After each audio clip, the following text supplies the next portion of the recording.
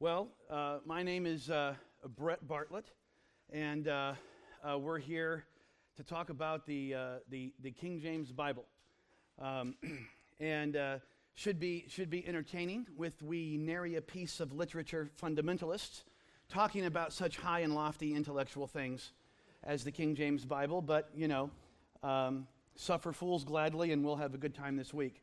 A few things I want to get off my chest, and we'll get started. First of all, I am taking some medication right now, as some of you might have guessed. This particular medication that I'm on, it's not serious, but it does have the effect of dehydrating, so I have to drink a lot of water, and that might get a little annoying. And it also gives me a problem with my throat that causes me to cough a lot. And so if I do a lot of that, I'm sorry, this is poorly timed. And if I do a lot of, drinking, then at least it's water. Okay, so internal evidence. I'm going to be speaking largely from the perspective of internal evidence, and the Cobra, who will be striking soon, he will be talking about external evidence. What that means is I am tasked with the job of presenting this information from the Word of God alone. Now, there is a whole other aspect to this. We have to be able to know what our opponents think and how they think and what is their authority, so that we can be able to understand how they're thinking as much as we understand our own. If you can't do that, if you don't know what the opponent knows, if you look at it competitively, I don't. That was a joke. Then you're only half educated, and so you're going to get both perspectives. What I'm going to be doing is just talking about the finished product itself, internally from the Word of God, the Bible in your lap. If you believe that that is the Word of God, then what does the Word of God say about the Word of God? Both the Word and the Word of God. Okay, so there's that. And this first session that we have, if you have your notes there, is called a high view or highest view. And we'll be talking about what that means. If you have not been able to put that together, you're going to know what I mean by that very soon. Subtitled, A Biblical Point of Departure for the Problem of Preservation. Now, we don't have a lot of time, and I've got to move quickly, so we're just going to go right through it. And we're going to start with this question, and that is, what do you feel like is the most important attribute of God? What is the most important attribute of God? Now, we could do a show of hands and all that, but as you can see, we're in a big hurry. Okay, we've got as Smokey and the Bandit once said, a long way to go and a short time to get there. Okay, so the most important attribute of God is that He speaks. That is His most important attribute for this reason. If He had never spoken, you wouldn't know about any other attribute or doctrine of God. As a matter of fact, you wouldn't specifically know anything about God had He not chosen to speak. And this is why we believe, because of what we believe about the internal evidence of the Word of God alone, there really is no need for this thing that some people called theology. Okay? Theology is simply man's philosophical speculations about ideas that have been taken from the specific revelation of God's Word. And that's all that it is. It's philosophical speculation. So we're not going to concern ourselves with theology, because we believe that the only specific revelation that there is of God to man is the actual written Word of God. So for us, theology, the study of God, is just an analysis of the specific words of God, rightly divided in their context. There is no other theology. Okay? Theology actually is not the study of God out in the world, it's the philosophy of God. One of the ways that you can know this is this. If you get the most advanced degree in the field of theology, then what you get is a what? You get a PhD. Isn't that right? A PhD? And what does that PH stand for? Somebody help me. Oh, see, you went to seminary to learn the Bible, But you know what they did with you? They turned you into a philosopher, didn't they? Well, you got a philosophy degree. Well, congratulations.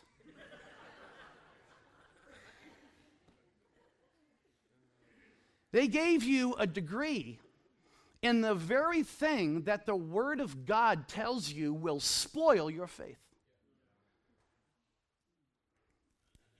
My.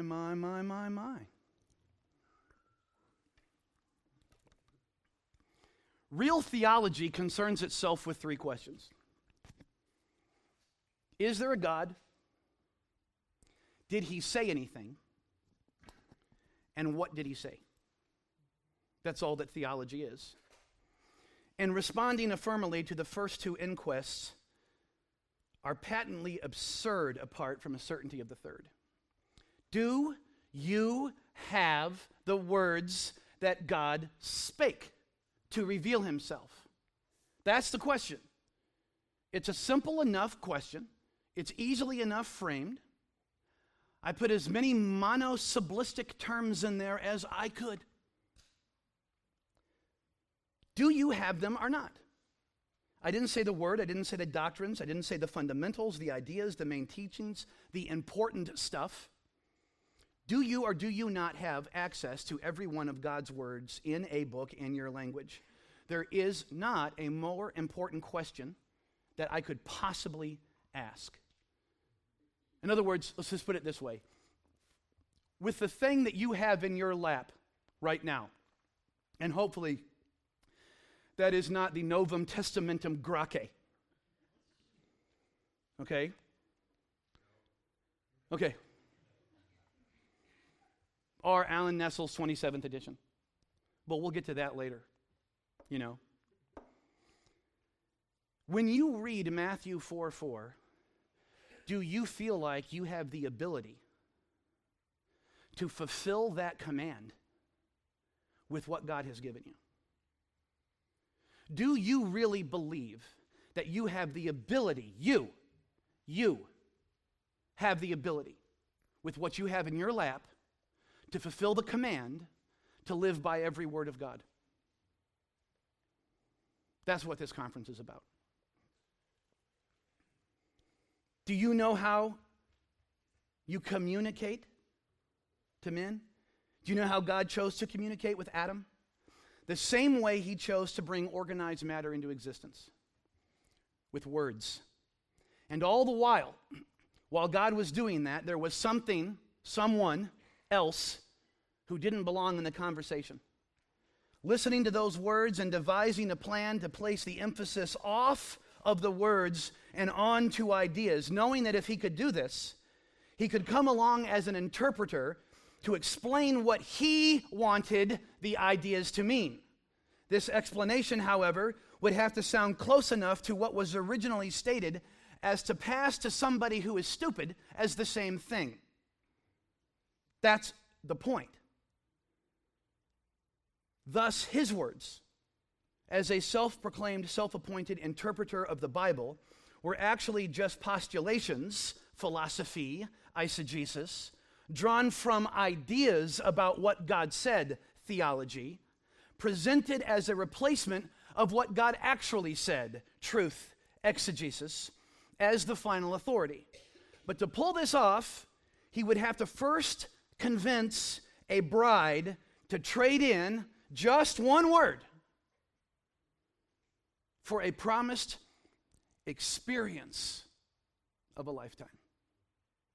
Now, according to a comparison of 1 Timothy 3:16, 1 John 5:7, and John chapter 1, verses 1 through 14, when God chose to appear to man incorporeal, he opts for the moniker, the Word, the greatest revelation of invisible God, manifesting himself to creation, was and is his image, the eternal person of Jesus Christ in the flesh. If God would have been content, and it fairly boggles the mind that he wasn't, but if he would have been content to stay in his high and holy place, Isaiah chapter 57, then his glory would never have been put on display to men. thus leaving us with no vehicle to house the agent required to be shed for our forgiveness and propitiation, proffering access to the agent that needed to be shed for our forgiveness. The Word had to become flesh and blood, subsequently resisting temptation, suffering wrongfully, the just for the unjust, bleed, die, and rise again, flesh and bones this time. There would be no regeneration without this.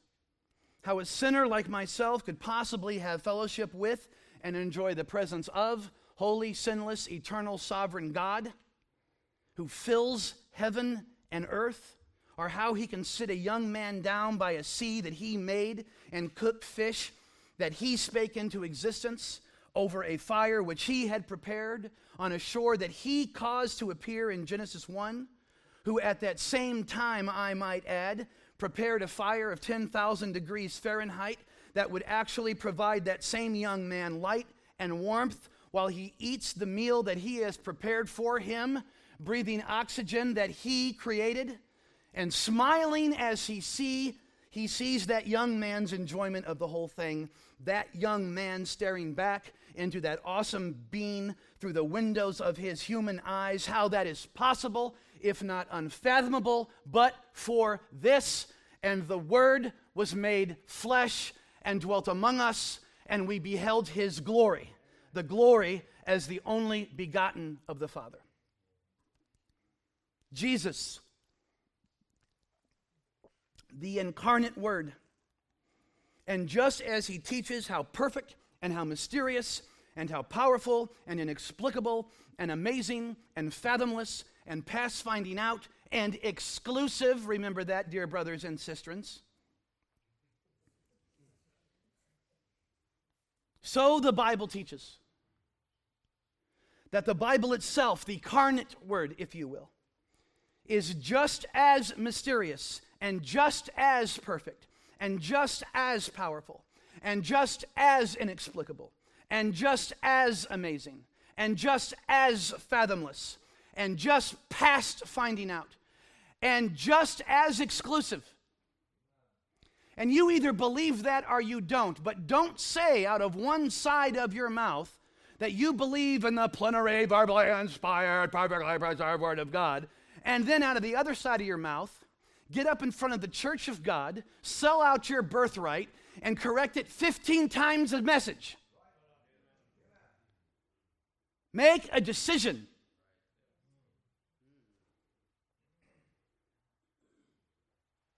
The Word of God and its claims about himself in the Word of God will actually reveal your quote-unquote high view of Scripture. You know what the Bible says about itself? This is the Word of God's testimony about the Word of God. God is Spirit. Now, if there's one thing I grow weary of in Laodicea, it is so-called Christians and so-called preachers and so-called churches forever going around apologizing for the Word of God and deigning to call this apology, this non-stop apology tour of the Word of God, ministry or preaching, so help me. You listen to the radio or you read some book in a Christian bookstore, which, by the way, a bigger oxymoron you will never find than a Christian bookstore.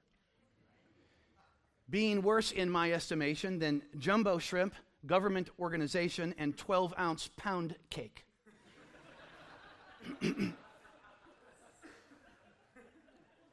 But I digress. Anyway, you listen to these posers, and do you know what they're actually doing about half the time?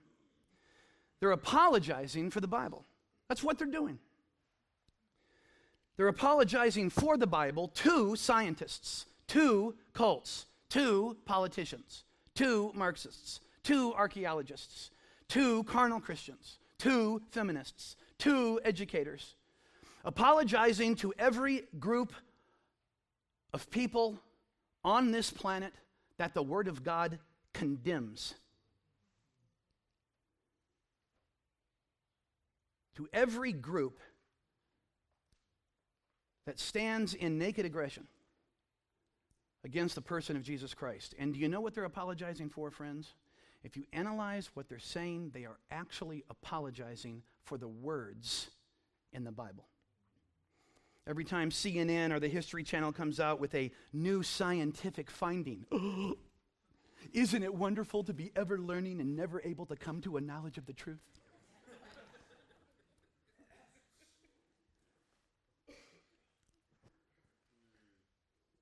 You can be sure that there will be some ambiguously heterosexual neo-Calvinist 58-year-old with a facelift and skinny jeans on a bar stool with an iPad mini in front of an 80-inch television screen flashing 27 different versions of the Bible, calling himself a preacher, telling his congregation that we must remember that the Bible is not a scientific textbook.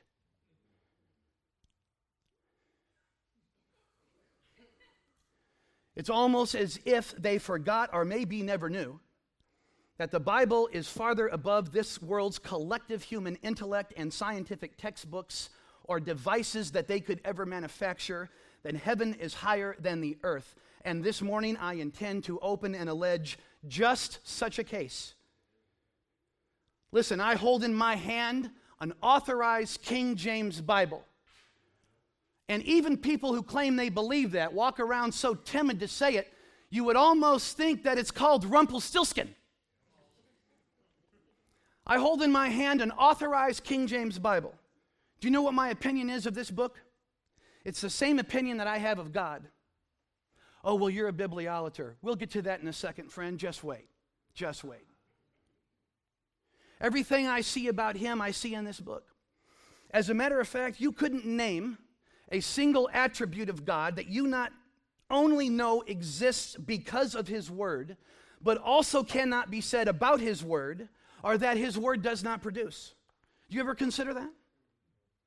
What do you know about the person of God specifically that you would have known apart from the revelation of the word of God? Friend, the answer to that question is nothing. And what part of the word of God is not equivalent to very God? There's a challenge for you. Go home and chew on that one for a while. What part of God is not eternal? Because if every part of God is eternal, you would have to extend that virtue to his breath. And if God's breath is eternal, then you don't need multiple acts of inspiration, no matter what language it's going to, because his eternal breath goes out from language to language in all the earth and even into the universe, not needing second acts of inspiration, because inspiration doesn't expire. Ergo, God is a spirit, and they that worship him must worship him in spirit and in truth. Okay, so we know that God is a spirit. He exists both above and outside his creation. All right, first, how do you know that about God? You know that because it was revealed to you in the Word of God. If there was a 1% chance that there was an error in John 4:24, there is a 1% chance that that's not true. And if you don't know where the errors are, no matter how small the percentage of errors, then you don't know when it pops up. And if you don't know when it pops up, that means no matter what percentage of error there is, you're always dependent on some man who knows more languages than you do to tell you where it is every time. You see, friend, that is the problem, isn't it?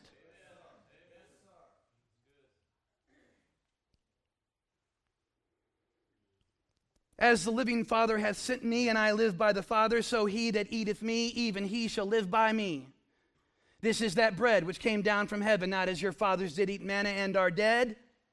He that eateth of this bread shall live forever. These things saith he in the synagogue, as he taught in Capernaum. Many therefore of his disciples, when they had heard this, said, This is an hard saying, who can hear it? When Jesus knew in himself that his disciples murmured at it, his disciples murmured at it. I said his disciples murmured at it. He said unto them, Does this offend you?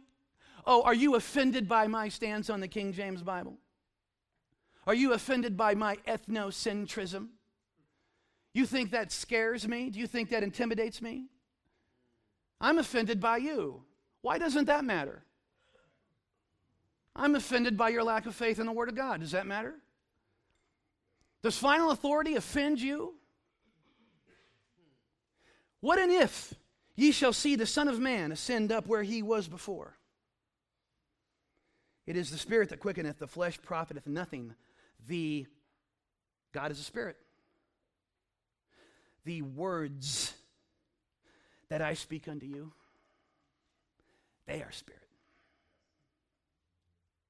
And they are life. And now look what he says. But there are some of you that believe not.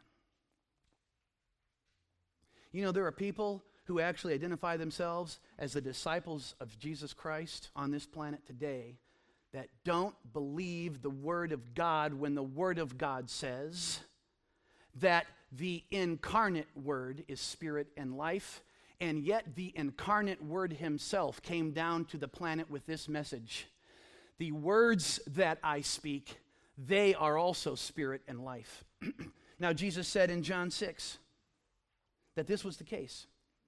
Brothers and sisters, every time you open this book, a spiritual transaction takes place. The Spirit of God, which is life, which is in you, reacts to the Word of God, which is itself spirit and life. Not paper and ink. Not paper and ink. Spirit and life. Now ye not only know that about God because of the revelation of the Word of God, but that the revelation has the same vital properties of the God that it is revealing. Now, brothers and sisters, that's mind-blowing. Jesus said, speaking of his essence, John 14:6, Jesus saith unto him, I am what? What is Jesus, the incarnate Word? What is he? I am the way, exclusive. The truth, exclusive. The life, exclusive. No man cometh unto the Father but by me. All right, now let's compare Scripture with Scripture. Radical idea, I know, if you're going to interpret Scripture, but let's give it a whirl. 2 Samuel 22:31, as for God, his way is perfect. The word of the Lord is tried. Well, which is perfect, God or the word of the Lord? John 17:17, sanctify them with thy truth. Thy word is truth. The incarnate Word said he was truth.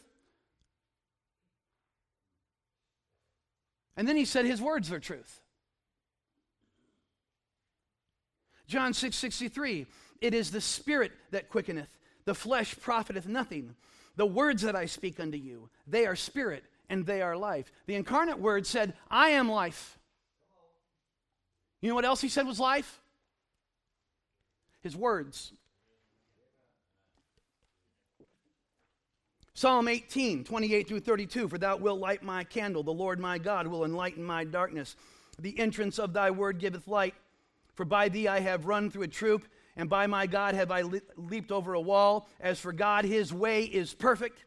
The word of the Lord is tried. He is a buckler to all those that trust in him.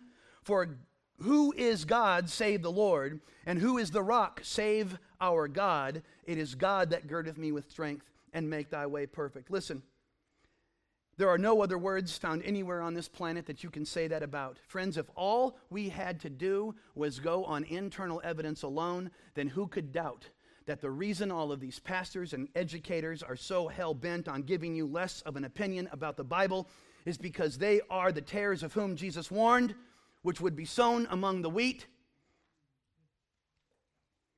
to blind you to just how special and just how pure and just how powerful and just how wonderful this book really is.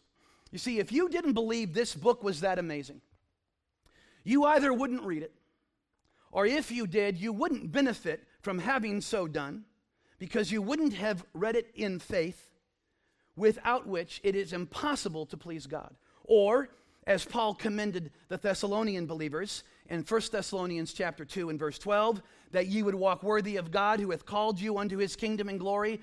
For this cause also thank we God without ceasing, because when ye received the word of God which ye heard of us, ye received it not as the word of men, but as it is in truth the word of God, which effectually worketh in you that believe. The word of God cannot do its effectual work without you reading it when you read it as if it were God speaking himself. And if you read the Bible, it doesn't matter how much you read the Bible. If you don't believe that what you're reading are the very actual words of God, it will not do the effectual work that it can do.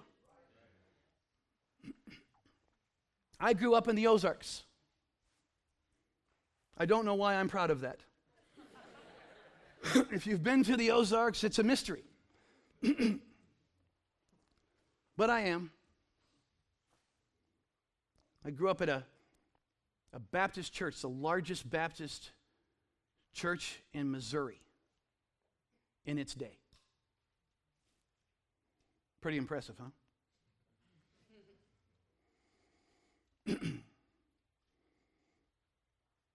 In second grade, I had to make a construction model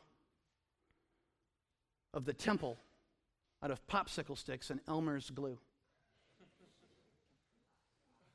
I had to explain what every part of the temple meant, why it was significant,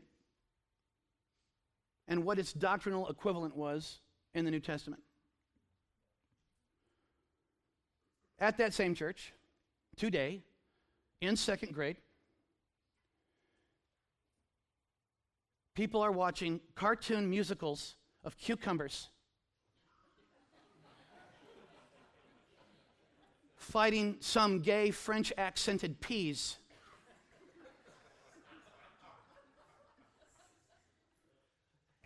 So freaking help me.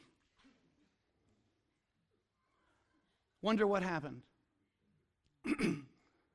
This unmakeupped, drably adorned, horn-rimmed glassed, gray hair in a bun, second grade Sunday school teacher who was probably somewhere around 75 years old back in 1981, gave me the first Bible I ever received as a gift. A few years back, I was told this church came out with a statement explaining their high view of Scripture. Don't want to give any names away, you understand. Although oddly, at that church, and I know this because I was there, that used to go without saying. I wonder why it would be that an organization would feel the need to clarify that point, especially at a time when that administration is seemingly taking a somewhat lower view of Scripture than its previous generations, if not to rather clumsily exculpate itself from the obvious. This old hair-bun second grade teacher wrote something inside the Bible she gave me. She wrote two things. I'll never forget it. This book will keep you from sin, or sin will keep you from this book. She also wrote this. It's the first time I had ever seen it. No God, no peace, N-O. No God, no peace, K-N-O-W. The day she gave me that Bible, she taught on Psalm 12, 6 through 8. I remember it like it was yesterday. The words of the Lord are pure words. As silver tried in a furnace of earth, purified 7 times, thou shalt keep them, O Lord. Thou shalt preserve them from this generation forever. You know, it's a funny thing. I believed that then. And you know what I started doing? I started going home every night, unprompted by my parents. And I started reading 7 chapters because I thought that that's what it meant, so help me. 7 chapters every night before I went to bed. Imagine that. And you know what? I understood most of those words. I was in the second grade. Imagine a second grader understanding the archaic and confusing syntax of a King James Bible. Kind of like Josiah, an 8-year-old. 8-year-old. 8-year-olds at Wildwood walk around with their zipper undone and their fingers up their nose, bumping into walls and getting lost in the parking lot. This 8-year-old read the words of Scripture and commanded that an entire kingdom get right with the Lord. Don't tell me about Shakespearean English. The problem isn't the King James Bible. The problem is you're either a liar or you're illiterate. That's not a problem with God, friend. And I still remember the feeling that gave me every night before I went to bed. Kind of felt like Psalm 119, 165. Great peace have they that love thy law. You have peace, friend. Your kids have peace. I wonder if 7 chapters in a King James Bible a night might do more for them than keep them hopped up on Ritalin for the rest of their lives. Uh-oh. Now he left preaching and gone to Metlin. It would be many years later while attending a Bible college in the same town as this church, a college which also now professes to have a high view of Scripture. Watch out for that term, friend. Which again, if you'll humor me for just a moment, and I promise I'll get back to teaching. But that rather begs a question, doesn't it? I mean, what other kind of view of Scripture would a Bible college have?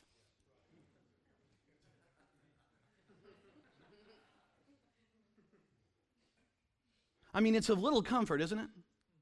That a fundamental Bible college, which has been around since the early 1950s, has at long last arrived at a position of a high view of Scripture. What stallions of truth. Why, if the good Lord should tarry, one dares to dream what awaits us in the intervening decades.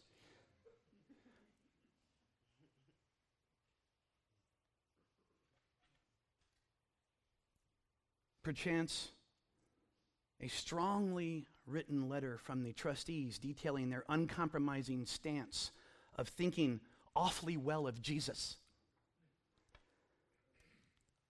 Or an official creed boldly stating their lofty estimation of redemption. Again, I digress. Alas, it would be here at this unnamed school that a professor would teach me that same passage I learned as but a wee lad. Psalm 12, 6 and 7 was an unfortunate mistranslation. Had to go to college to learn that. A Bible college with a high view of Scripture, BTW. What we was actually talking about was people, not words, that the Lord promised to preserve. You know what? Just as I once believed my old second grade Sunday school teacher with the faith of a child years before, so I began to believe that educated, brilliant college professor, which led me to believing him just about every other time he opened his mouth to correct the Word of God, which was probably about 10 to 15 times a class. It's a funny thing, too, because you know what happened to me during that time of my life? I stopped reading my Bible. You see, folks, my point is this. Satan is either going to keep those words from your eyes or he's going to keep them from your heart. The latter usually begetting the former, because this is all about a spiritual battle, isn't it? Amen. Well, don't worry, the Lord eventually straightened me out. I was reading Psalm 12 one day, and the Spirit spoke to me. You know what he said? He said, Bartlett, you're so vain, you probably think this psalm is about you.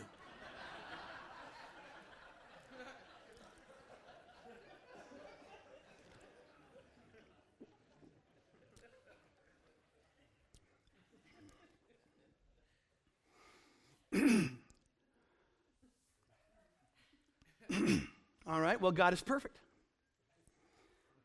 God doesn't have a flaw. He's not basically good. He's not mostly good. I don't prefer God to other gods that are a lot like him. God has never done anything wrong. God cannot be charged with well-intended accidents or moments of cognitive dissonance or mistakes or regrettable moments of weakness or oopsie daisies. God doesn't make scribal errors. God is holy. He is pure. God is perfect. Guess what? So is his book. Psalm 19, 7 through 11. The law of the Lord is perfect, converting the soul. The testimony of the Lord is sure, making wise the simple. The statutes of the Lord are right, rejoicing the heart. The commandment of the Lord is pure, enlightening the eyes. The fear of the Lord is clean, enduring forever. The judgments of the Lord are true and righteous altogether. More to be desired are they than gold, yea, than much fine gold.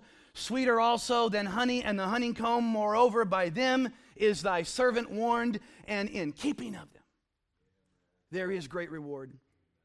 God is perfect, His word is perfect. That's what's meant by a faith-based view of revelation. A faith-based view of preservation. We begin with faith, we don't end there. We don't work backwards from history and archaeology and manuscripts into a position of faith. We start with the Word of God. My justification for believing that the King James Bible is the Word of God is the King James Bible. And I don't care if you think that that's silly or embarrassing.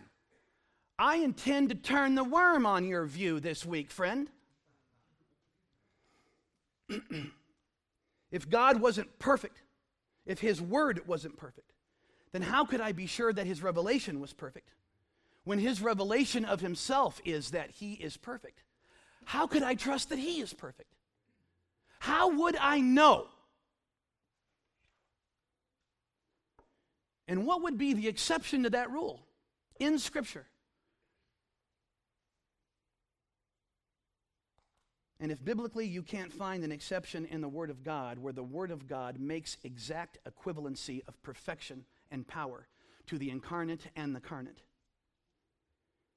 then how could any view of Scripture, no matter how high, that fell short of an orthodox view of Jesus Christ be high enough? As it turns out, bibliolatry just means, I think this book is perfect and you don't.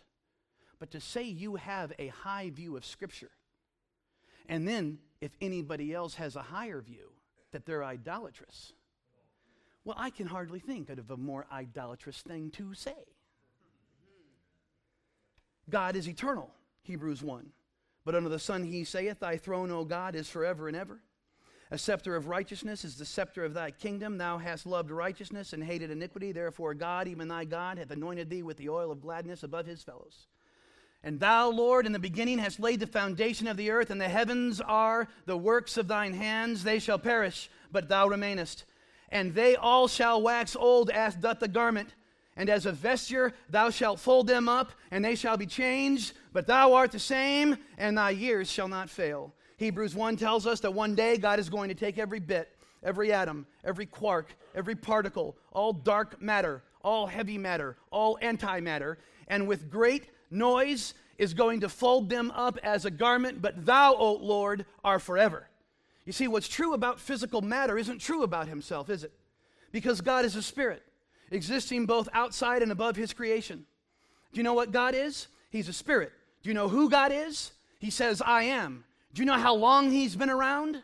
He says, from everlasting. Do you know how long He will endure? He says, forever and ever and ever and ever and ever. And you know what, friend? Do you know what? He says the same thing about His word. Heaven and earth shall pass away, but my words shall not pass away. Inspiration doesn't expire. Forever, O Lord, thy word is settled in heaven. We'll get back to that. This book is eternal. The words in this book are eternal, just like God. So here we have before us, ladies and gentlemen, an amazing phenomenon. We can keep right on going with this. We could do this for the rest of the conference. You can't name an attribute of God that can't be said of the Bible or is produced by the Bible any more than you can find an error in an authorized King James Bible, and I dare you to try. And it's very important you understand this biblical logic because it leads you to conclusions about Bible versions and textual criticism. Observe the written word's high view of the written word of God by comparing itself to the incarnate Word of God. You ready? Here we go. Righteous art thou, O Lord, incarnate word. Psalm 119:37. Thy testimonies thou hast commanded are righteous. Written word, Psalm 119:138. Everybody got the pattern? Let's roll. Behold, I lay in Zion a chief cornerstone, elect, precious, 1 Peter 2:6. And the word of the Lord was precious in those days, 1 Samuel 3:1. I am the way, the truth, and the life. No man cometh unto the Father but by me, John 14:6. Sanctify them with thy truth. Thy word is truth, John 17:17. And no man hath ascended up into heaven, but he that came down from heaven, even the Son of Man which is in heaven, John 3:13. Forever, O Lord, thy word is settled in heaven, Psalm 119:89.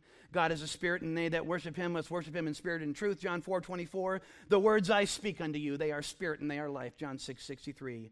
Be ye therefore perfect, even as your Father which is in heaven is perfect, Matthew 5:48. The law of the Lord is perfect, converting the soul, Psalm 19:7.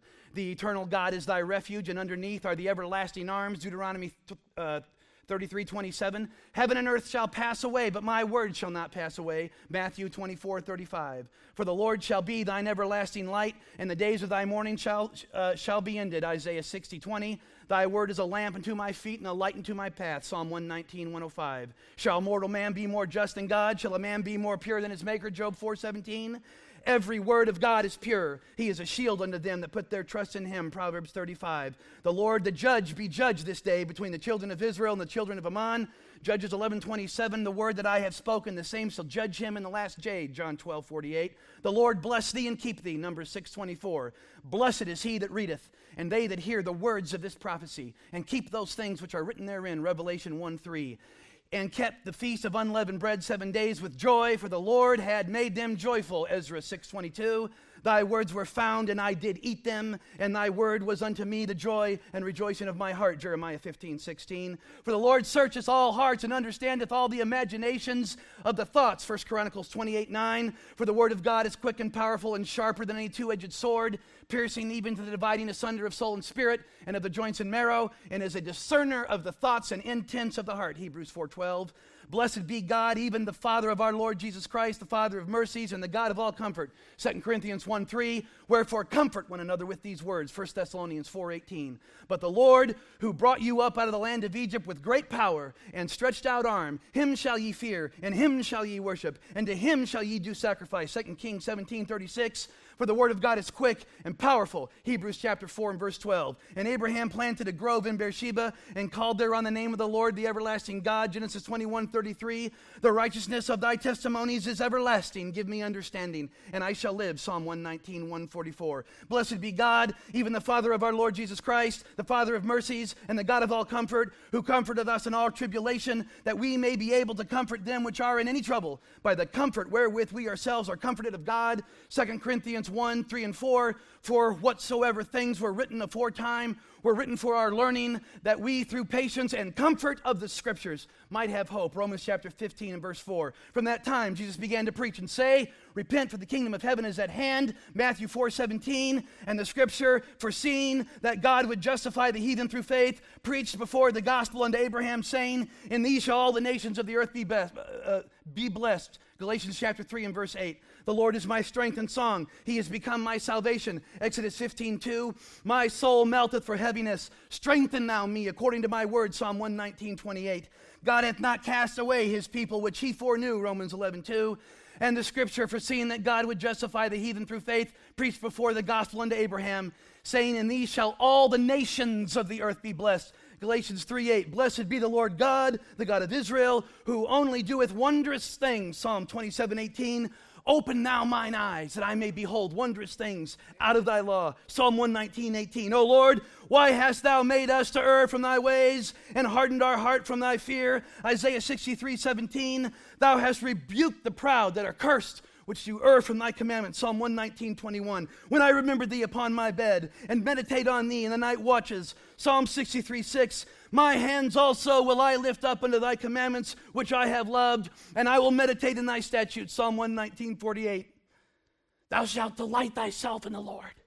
Isaiah 58:14. Thy testimonies are also my delight, and my counselors. Psalm 119:24. And God gave Solomon wisdom and understanding, exceeding much, and largeness of heart, even as the sand that is on the seashore. 1 Kings 4:29. The entrance of thy word giveth light, it giveth understanding to the simple. Psalm 119 and 130. I have made thee a father of many nations, before him whom ye believed, even God, who quickeneth the dead, and calleth those things which be not as though they were. Romans 4:17. This is my comfort in my affliction, for thy word has quickened me. Psalm 119:50. Oh, give thanks unto the Lord, for he is good, for his mercy endureth forever. 1 Chronicles 6:34. Good is the word of the Lord, which thou hast spoken. 2 Kings 20:19. Let thy mercy, O Lord, be upon us, according as we hope in thee. Psalm 33:22. My soul fainteth for thy salvation, but I hope in thy word. Psalm 119:18. And thou shalt love the Lord thy God with all thine heart, and with all thy soul, and with all thy might. Deuteronomy 6:5. My hands also will I lift up unto thy commandments, which I have loved, and I will meditate in thy statutes. Psalm 119:48. Ask if ye seek him, he will be found of you. But if ye forsake him, he will forsake you. 2 Chronicles 15:12. Horror hath taken hold upon me, because of the wicked that forsake thy law. Psalm 119:53. So are the paths of all that forget God. I will delight myself in thy statutes. I will not forget my word. Learn of me. Learn my commandments. The Lord is known. I make known my words. Christ be in you. Let the word of Christ dwell in you. Ye have chosen you, the Lord. Choose thy precepts. Except a man be born again, except a man be born of water and of the Spirit, being born again, not of corruptible seed, but of incorruptible, by the word of the Lord which liveth forever. I will be thou clean. Matthew 8:3. Clean through thy word. John 15:3. Hated me before it hated you. John 15:18. For that they hated knowledge and did not choose the Lord. Proverbs 1:29. Despiseth not man but God. 1 Thessalonians 4:8. Despiseth the word. Published throughout the whole city. Published throughout all the region. I am the life. The word is life. The blind to see. Enlighten thine eyes. Bread of life. Eat of me. Eat my words. Thy name, O Lord, endureth forever, and thy memorial, O Lord, throughout all generations. Psalm 135:13. But the word of the Lord endureth forever, and this is the word which by the gospel is preached unto you. 1 Peter chapter 1 and verse 25.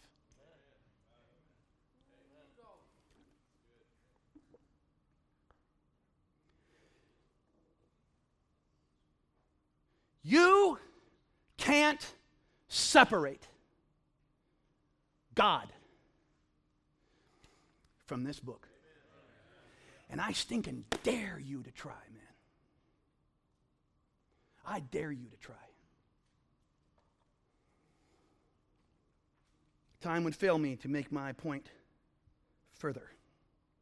So suffice it to say, the testimony of the word, about the word, concerning the word, compared to the word, is that they are both tried, right, produce rejoicing and reward. They both run and speak and conclude and raise up and reveal and revive. They both can be eaten, and both are sweet to the taste. Neither can be broken. They both work. They both have mercy. They are both said to be wonderful and counselor. They both give understanding. They both quicken, create, are good, are longed for, and are our hope and rejoicing and consolation, just as they can both be confessed before men, and they can both be declined from.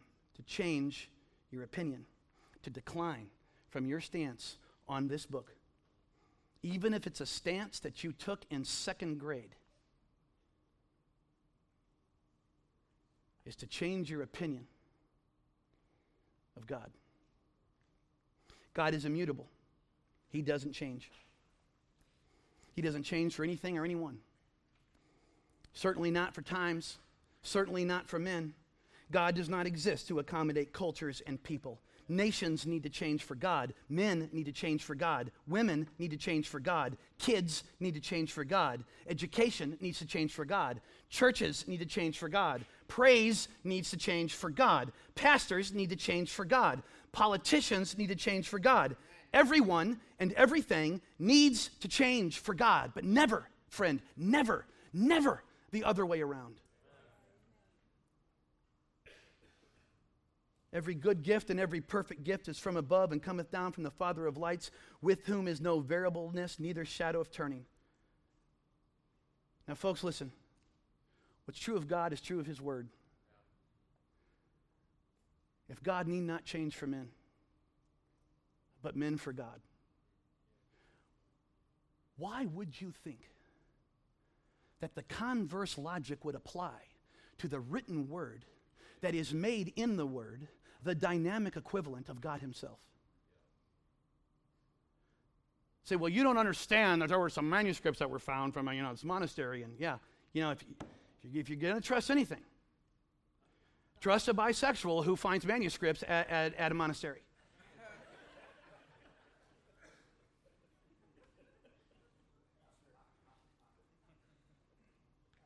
When lo and behold, the document pops up in the Vatican Library. Well,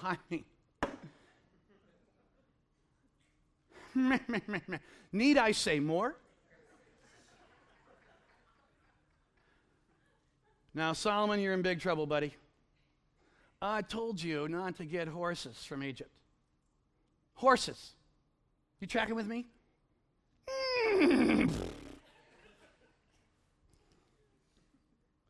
But you can get your Bible down there, no problem. And God places a lot more emphasis on, horses than he does his words.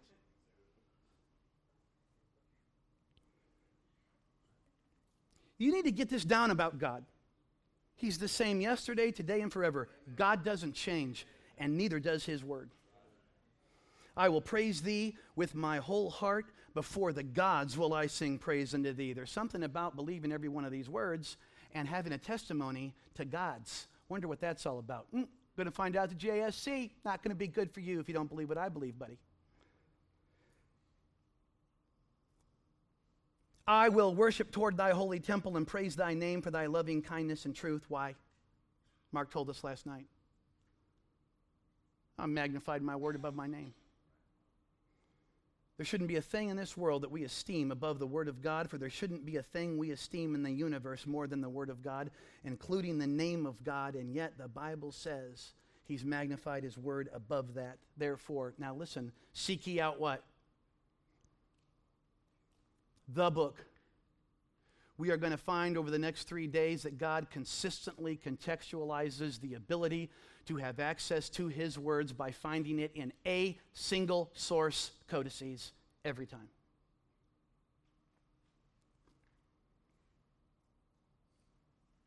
No one of these shall fail, none shall want his mate. And as you begin to seek out that book, you got to find that book. It exists somewhere.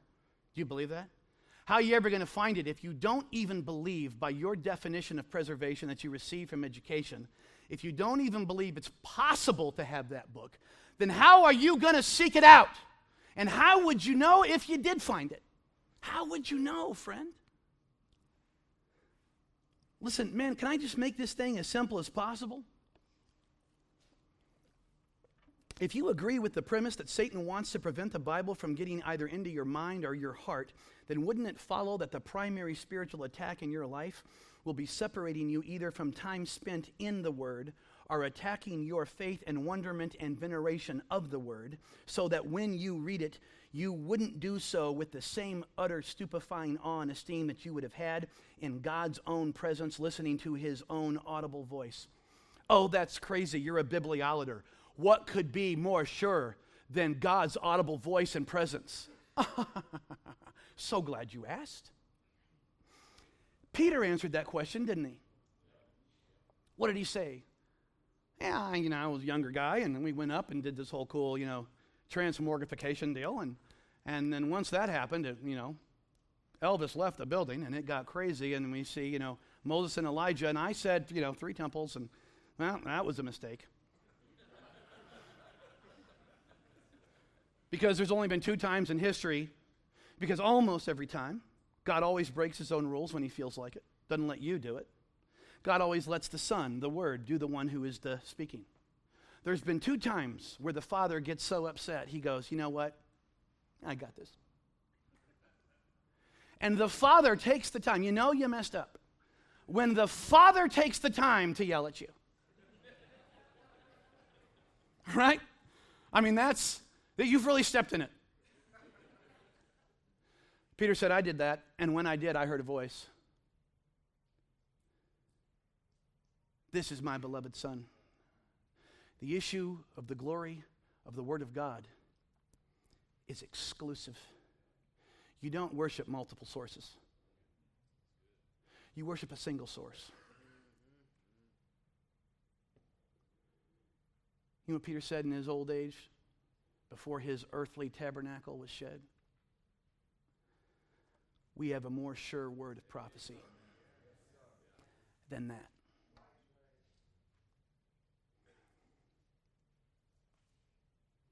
Oh, I guess it's true that if it was good enough for Peter, it was freaking good enough for me.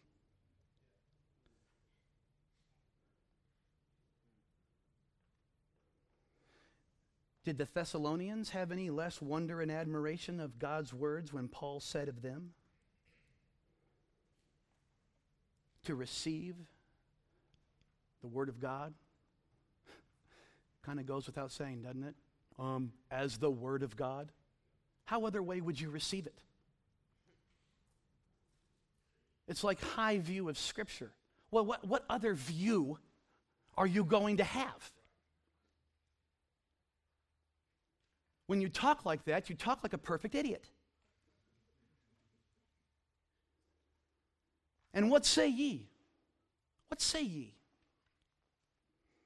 Do you possess that same awe and esteem and wonder and admiration? And wouldn't the lack of that awe and esteem do more to explain the failures of a conquering warrior of God's kingdom than anything else? Wouldn't a low view of God's word, no matter how high it be advertised, be the only reasonable explanation for a child of God to live in defeat? Listen, no matter how hard you might try, you can't separate God from this book, and I dare you to try. The attempt to do so theologically will always end in heresy, and the attempt to do so devotionally will surely result in idolatry. Job chapter 8, verse 29, and he that sent me is with me, the Father hath not left me alone, for I do always those things that please him. As he spake these words, many believed on him. Then Jesus said to those Jews which believed on him, if ye continue in my word, ye are my disciples indeed, and ye shall know the truth, and the truth shall set you free. You separate yourself from this book and you abdicate your disciple status and you choose to live in bondage. Wouldn't that be a more scriptural reason for the sin addiction in our churches and the recalcitrance and the rebellion against spiritual authority and the local church, which can only be described as part of the ecclesiastical zeitgeist of our day? And the worldly attitudes and the murmurings and the disputings and the gossip and the lies and the cursing and the blasphemy that creates the pitiable variance between what the church of God could be and what it is. I maintain that to be the greatest waste of an individual Christian's life at the judgment seat of Christ. What he could have been and what he is. And I maintain that to be the greatest waste of Laodicea, having been given the pure words of God from the Philadelphian age and declined from them.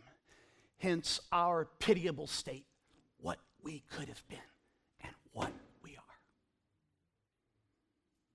Poor and blind and miserable and naked. Well, I don't have that view of our age. I know. And that's because of your high view of Scripture. How someone can have a high view of Scripture and a high view of Laodicea fairly boggles the mind.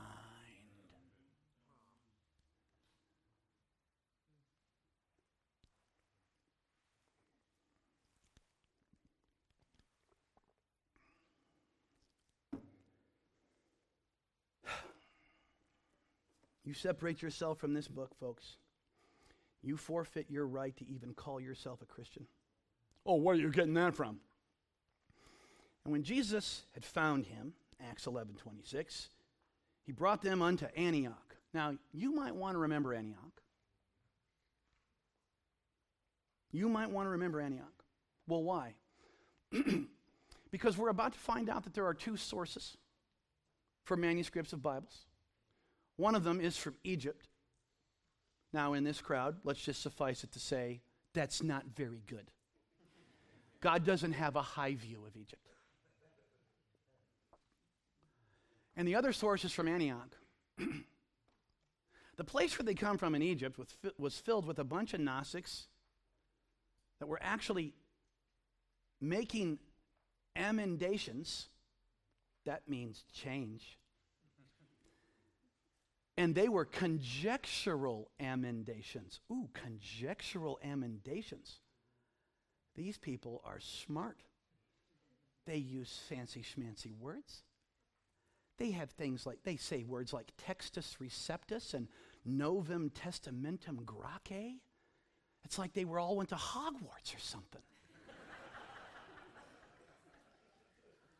I want to talk like that. Oh, friend, fancy talk is an easy game. It's also an easy way to make dumb people think you're smart when you're as dumb as they are. Say, well, you use fancy talk. So I'm told.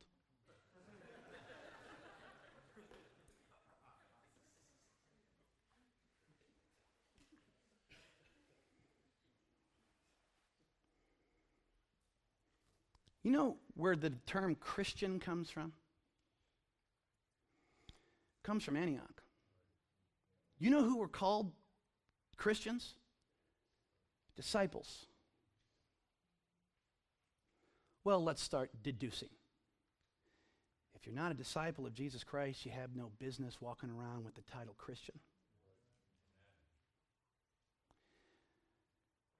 And we also know that these are where the copies were made, from a line of manuscripts that leads to the King James Bible. But that's external evidence. I digress. You want to trust a Bible that was written by a bunch of Gnostics in Egypt? Or do you want to trust a Bible from the stinking city where Christianity moved from Jerusalem to Antioch of Syria for the purpose of world missions? You separate yourself from this book, you separate yourself from the right to call yourself a Christian. You abandon this book, you abandon God. You abandon this book for family, you abandon this book for sleep, you abandon it for food, for entertainment, for Netflix, for pleasure, for relationship, for grades, for athletics, for sermon podcasts, for praise music, for peers, for respect, for education, for ministry support. You abandon this book for a book about the book. You abandon this book for a counterfeit book. And you know what happens? You lose your power. You lose your title. You lose your sincerity. You lose your honesty. You lose your integrity. You lose your covering. You lose your veracity. You lose your intimacy. And so I said before, and so say I again, you abandon this book, and I maintain you abandon God, because you can't separate God from this book, and I dare you to try. I mean, after all, that's either bibliolatry or it's true.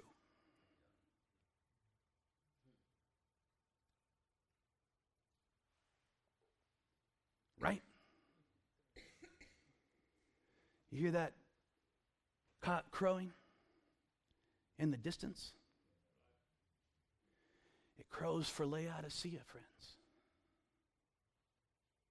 It crows for Laodicea. You betray this book for a career, and you sell out the word for silver.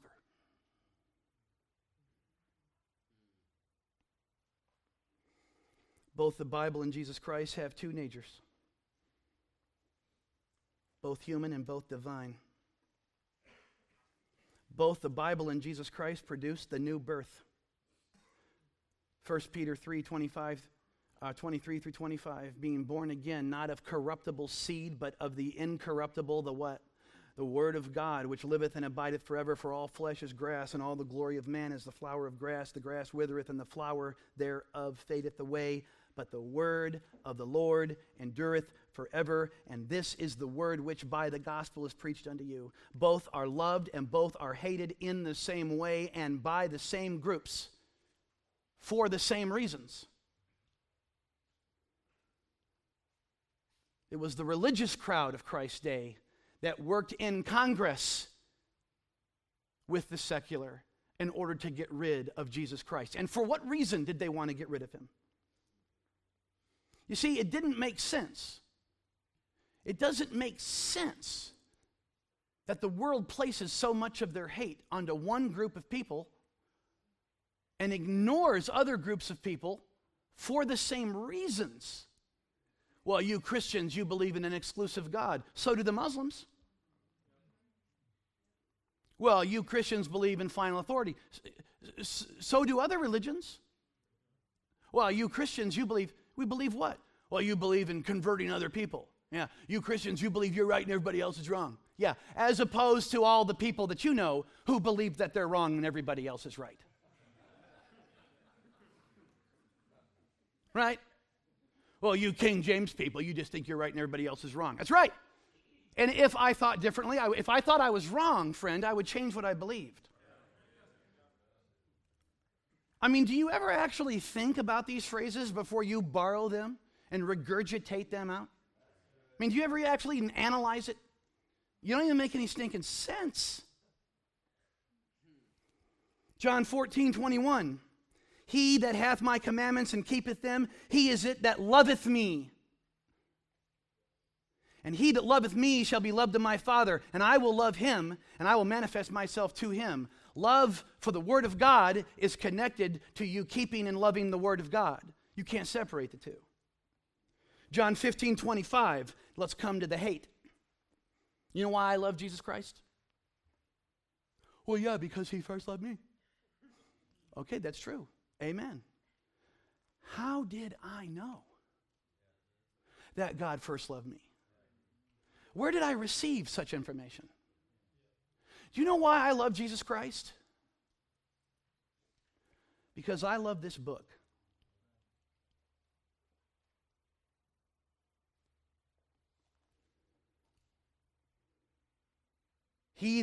But this cometh to pass that the world might be fulfilled, that is written, they hated me what?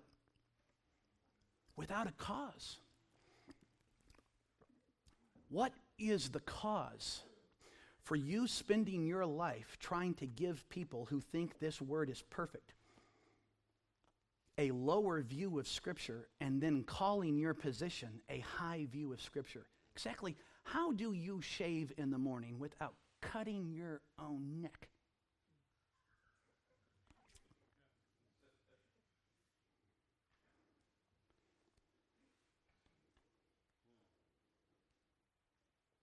There's no cause. Well, you hate other versions. I know I have a cause. There's errors in them. You see, what you love determines what you hate. Because I love thy law, therefore I hate every false way. But you can't prove an error in this book. Well, what's the cause in the other ones? Well, I believe that David killed Goliath, not his brother. I believe that Jesus Christ is the morning star, not Satan. You know, that little insignificant variance. You know, that conjectural amendation. What does that mean? Conjecture is a guess, and an amendation is a change. You changed it on a guess. You gave that Hogwarts terminology, and everybody thinks you're godly. I don't buy it. I don't buy it. I grew up in a home of people who used big words. I'm used to it. It doesn't impress me. Shut up.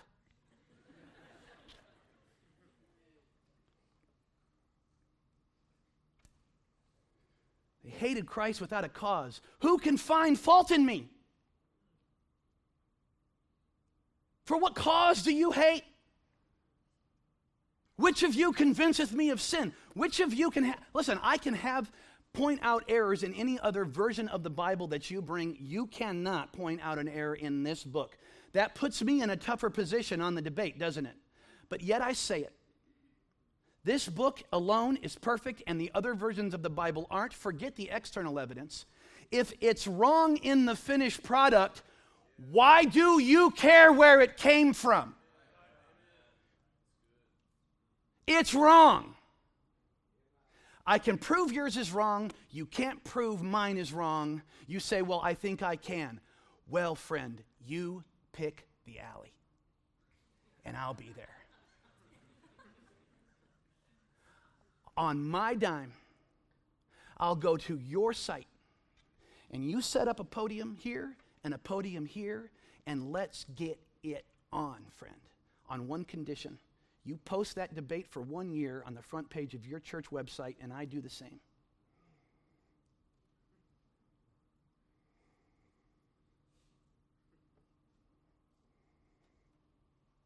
You can't prove an error in this book, and I dare you to try.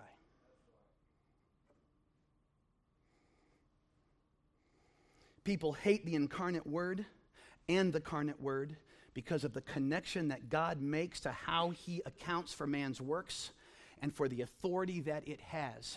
He spake as one having authority. Listen to this. The eyes of the Lord run to and fro throughout the whole earth. You know what they behold? They behold the evil and the good. They're in every place doing that. David said that when I was born, I was formed in the womb according in continuance to a record that had already been written. Well, what does that mean? What does in continuance mean? Well, it means this, friend. It means that God's word, forever settled in heaven, in eternity past. Oh, well, that's talking about Jesus Christ, you silly. Oh, is it? That's talking about, that was a lowercase w, wasn't it? Well, you telling me that there's an eternal little book up there? Well, that's a good question. You tell me. And the voice which I heard from heaven spake unto me again and said, Go and take a little book which is in the hand of the angel which standeth upon the sea and upon the earth. And I went unto the angel, and I said unto him, Give me the little book. And he said unto me, Take it and eat it up, and it shall make thy belly bitter, but it shall be in thy mouth sweet as honey. And I took the little book up in heaven out of the angel's hand, and I ate it up, and it was in my mouth sweet as honey. And as soon as I had eaten it, my belly was bitter. Well, what does that mean? Well, I don't exactly know what that means. Well, then let's just suffice it to say that if you can't tell me what it isn't, then you shouldn't be telling me what it is. Quit telling me what people think it means. Quit telling me if it makes sense that you can eat a book. I don't care what makes sense to you or me. Tell me, what does it say? Quit telling me what you think it means. It says that the word is forever settled in heaven, and when somebody got up there and saw the word, it was a book, and he ate it. A book that has all of David's parts written in it and what those parts will do once they come out of the womb. And when those parts do what the book says they're going to do, it's going to say that his works are evil, but God is righteous. And men hate that. They hate it.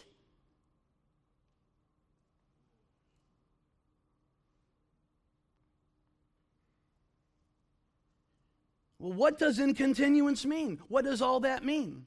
Well, before we answer the question, let's first recognize that you wouldn't even know to ask the question were it not for these words. Let's begin with that. And you keep reading, and you almost get the idea that David is saying that when he was formed in the womb after the orders of an eternal book, the chapters of those members began to tell a story of works committed by those members, a record, a history to be opened and read for the purposes of a judgment. You comfortable with that? You comfortable with having that read to your kids? You comfortable with having that read to everyone you've ever church disciplined? Ooh, don't go there. You comfortable with your parents and your church members and everyone you ever secretly judged and condemned and gossiped about getting an account of that book that you co-authored by your own works? Because you're gonna, friend. You're gonna. You see that? You feel that? I did that for a reason. You see how uncomfortable it got in this room? The 15% of the people who did like me when I walked in here, I just lost them. You see people cutting their beady little eyes at each other? Listen, friend, this is in a room filled with people who agree with this. How do you think the world feels about that? And the books were opened, and they were judged out of the book that you co-authored with your own works.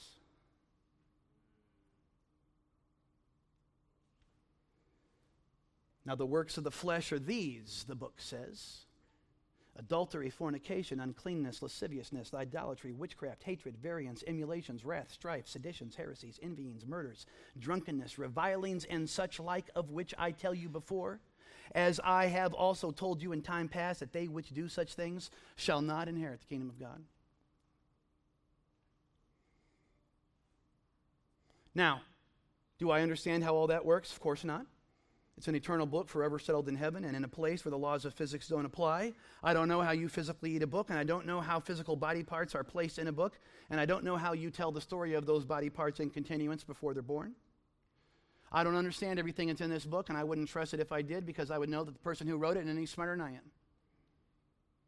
But I know this. I know people hate the idea of an eternally settled book that has the wickedness of man's body, heart, and mind recorded, declaring with final authority all the secrets of man, all the counsels and intents of his heart, all the works of his flesh, and all the thoughts of his mind to be uncovered, revealed, and judged. People hate that, and they need to get an excuse to get rid of it and change it and ignore it. Both can be received or rejected by both groups in the same way. Both claim to be all that you need. God says that he is holy and he is separate, and so his word is holy and separate and exclusive. Another idea, exclusivity, that the world absolutely hates. It runs completely contrary to the ecclesiastical zeitgeist of our age.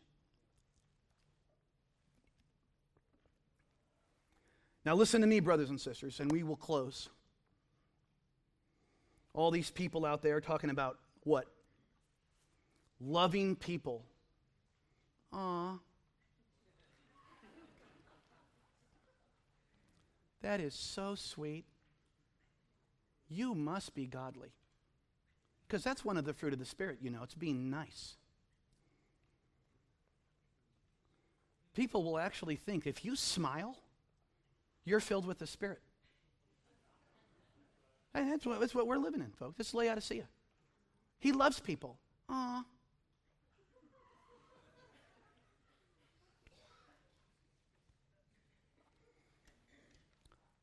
We're just about loving people and meeting their, you ready for this one? You ready? You ready for this one? Does your church meet felt needs? Felt needs. I've had some felt needs before, folks. I want to talk about in public. Thank you. I know some churches that are meeting people's felt needs and meeting people where they're at. Have you ever asked yourself what that even means? Well, in our church, we just like to meet them where they're at. Where else are you going to meet them?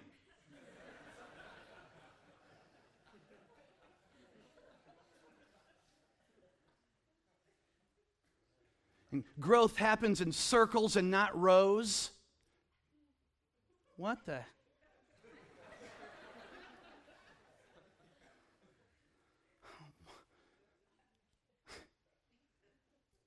And building Christian community. Ooh, well, we're gonna do something new. You know, because that's what God does. He's doing a new thing. You know, He's doing it. Yo, who's doing it? Freaking idiot. Well, we're gonna build Christian. What else would you build? A turnpike? Well, it's about religion, not a relationship. And keeping it real. And, you know, and the church stinks, but come to our church anyway, because we're not a churchy church like the other church. Or this isn't your grandfather's church. Well, does your grandfather go there?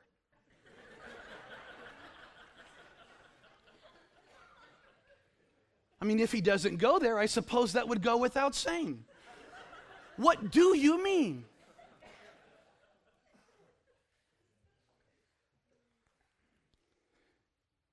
You know what these people, listen, They hate the very idea of a Christian having more faith in the Bible than they do. So they've created a whole new nomenclature to make you think they're godly when their end game is to do exactly what Satan did to Eve. They hate a Christian who has more faith than they do, that is more obedient than they are, and they will not be content until they drag you down to their level of faithlessness. They hate the very idea that God would have fulfilled his promise to preserve every one of his words in every generation in one book.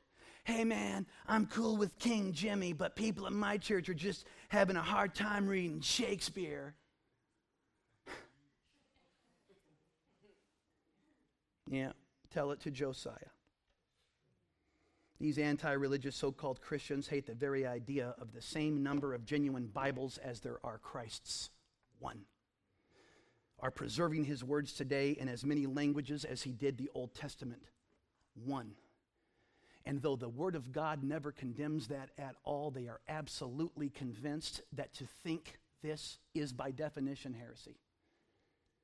They hate it as much as the religious crowd of Jesus' day hated his claim to be the incarnate Word of God. Now, isn't that strange?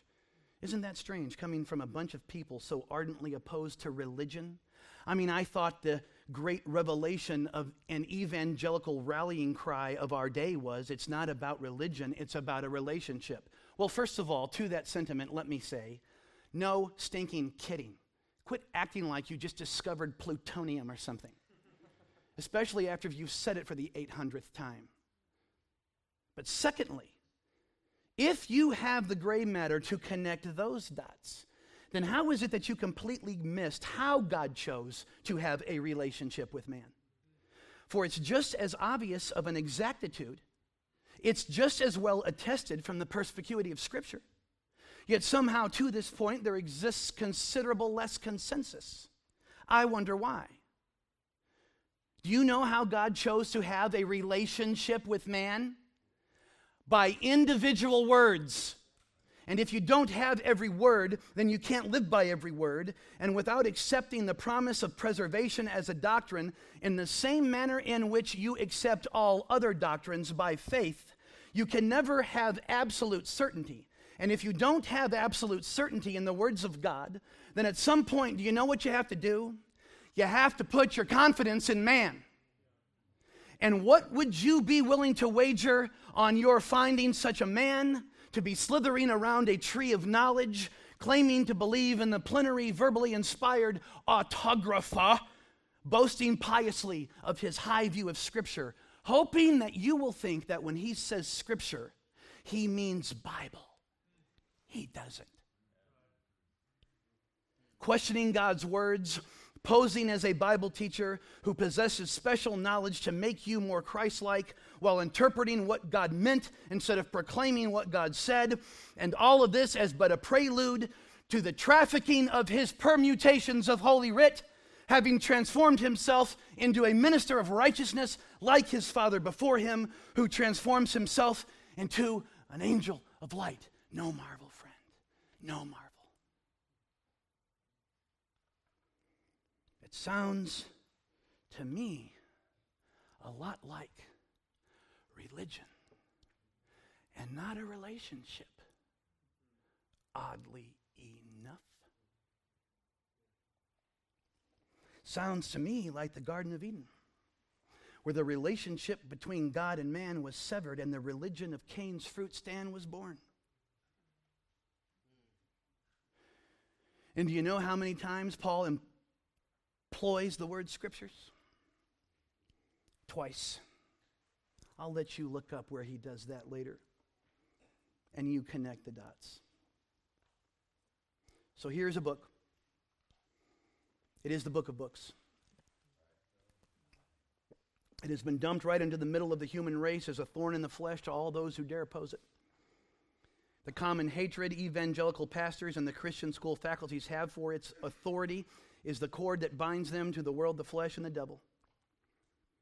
Brothers and sisters, the fact that we are in Laodicea virtually demands we suffer those who are ignorant of God's promise to preserve each of his words in a specific order, in a specific language, in a specific book.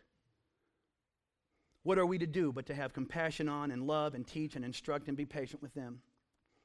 But this petrified Laodicean malaise also carries with it the guarantee of evil men and seducers, waxing worse and worse, deceiving and being deceived, of teachers having itching ears, who turn people away from the truth, thy word is truth, unto fables, the both witting and unwitting ministers of Satan, by whom the tares are sown among the wheat and the leaven is cast to the lump, who in altering but a few words have come not but to steal and to kill and to destroy a relationship with God. So-called pastors and teachers who deceive in the last days by false spirits, false words, and false letters, if you believe that's possible. Cowards who once knew the truth, who once had the truth, who once taught the truth, who once held fast to the form of sound words, who once handled the word of life, but betrayed their sacred trust of standing sentinel for every word of God and keeping that which was received, the form of sound words, and doing so all while under the guise of all things ministry, trading in the book for something calling itself the book that wasn't, and they knew it when they did it, but will deny that they ever did or ever believed any of it. Why? Because they are liars. That's why. Because they have sold their inheritance for pottage, for lentils, and have abased themselves to the level of common grifters, quislings, who sold out the bride of Christ by forsaking their calling to be successful in a career. And an odd choice at that. An odd choice. Because if you believe the Word of God, then the first thing you would learn about the Word of God from the Word of God is that the Word of God can create something out of nothing. Boy, if you had that and the confidence and faith that that were true, what else would you need? That, brothers and sisters, wouldn't be a high view of Scripture. It would be the highest. In this ample volume lies the mystery of mysteries. Happy are they of human race to whom their God has given grace to read, to fear, to hope, to pray, to lift the latch, to light the way. But better had they ne'er been born who read to doubt, to mock, to change, to scorn.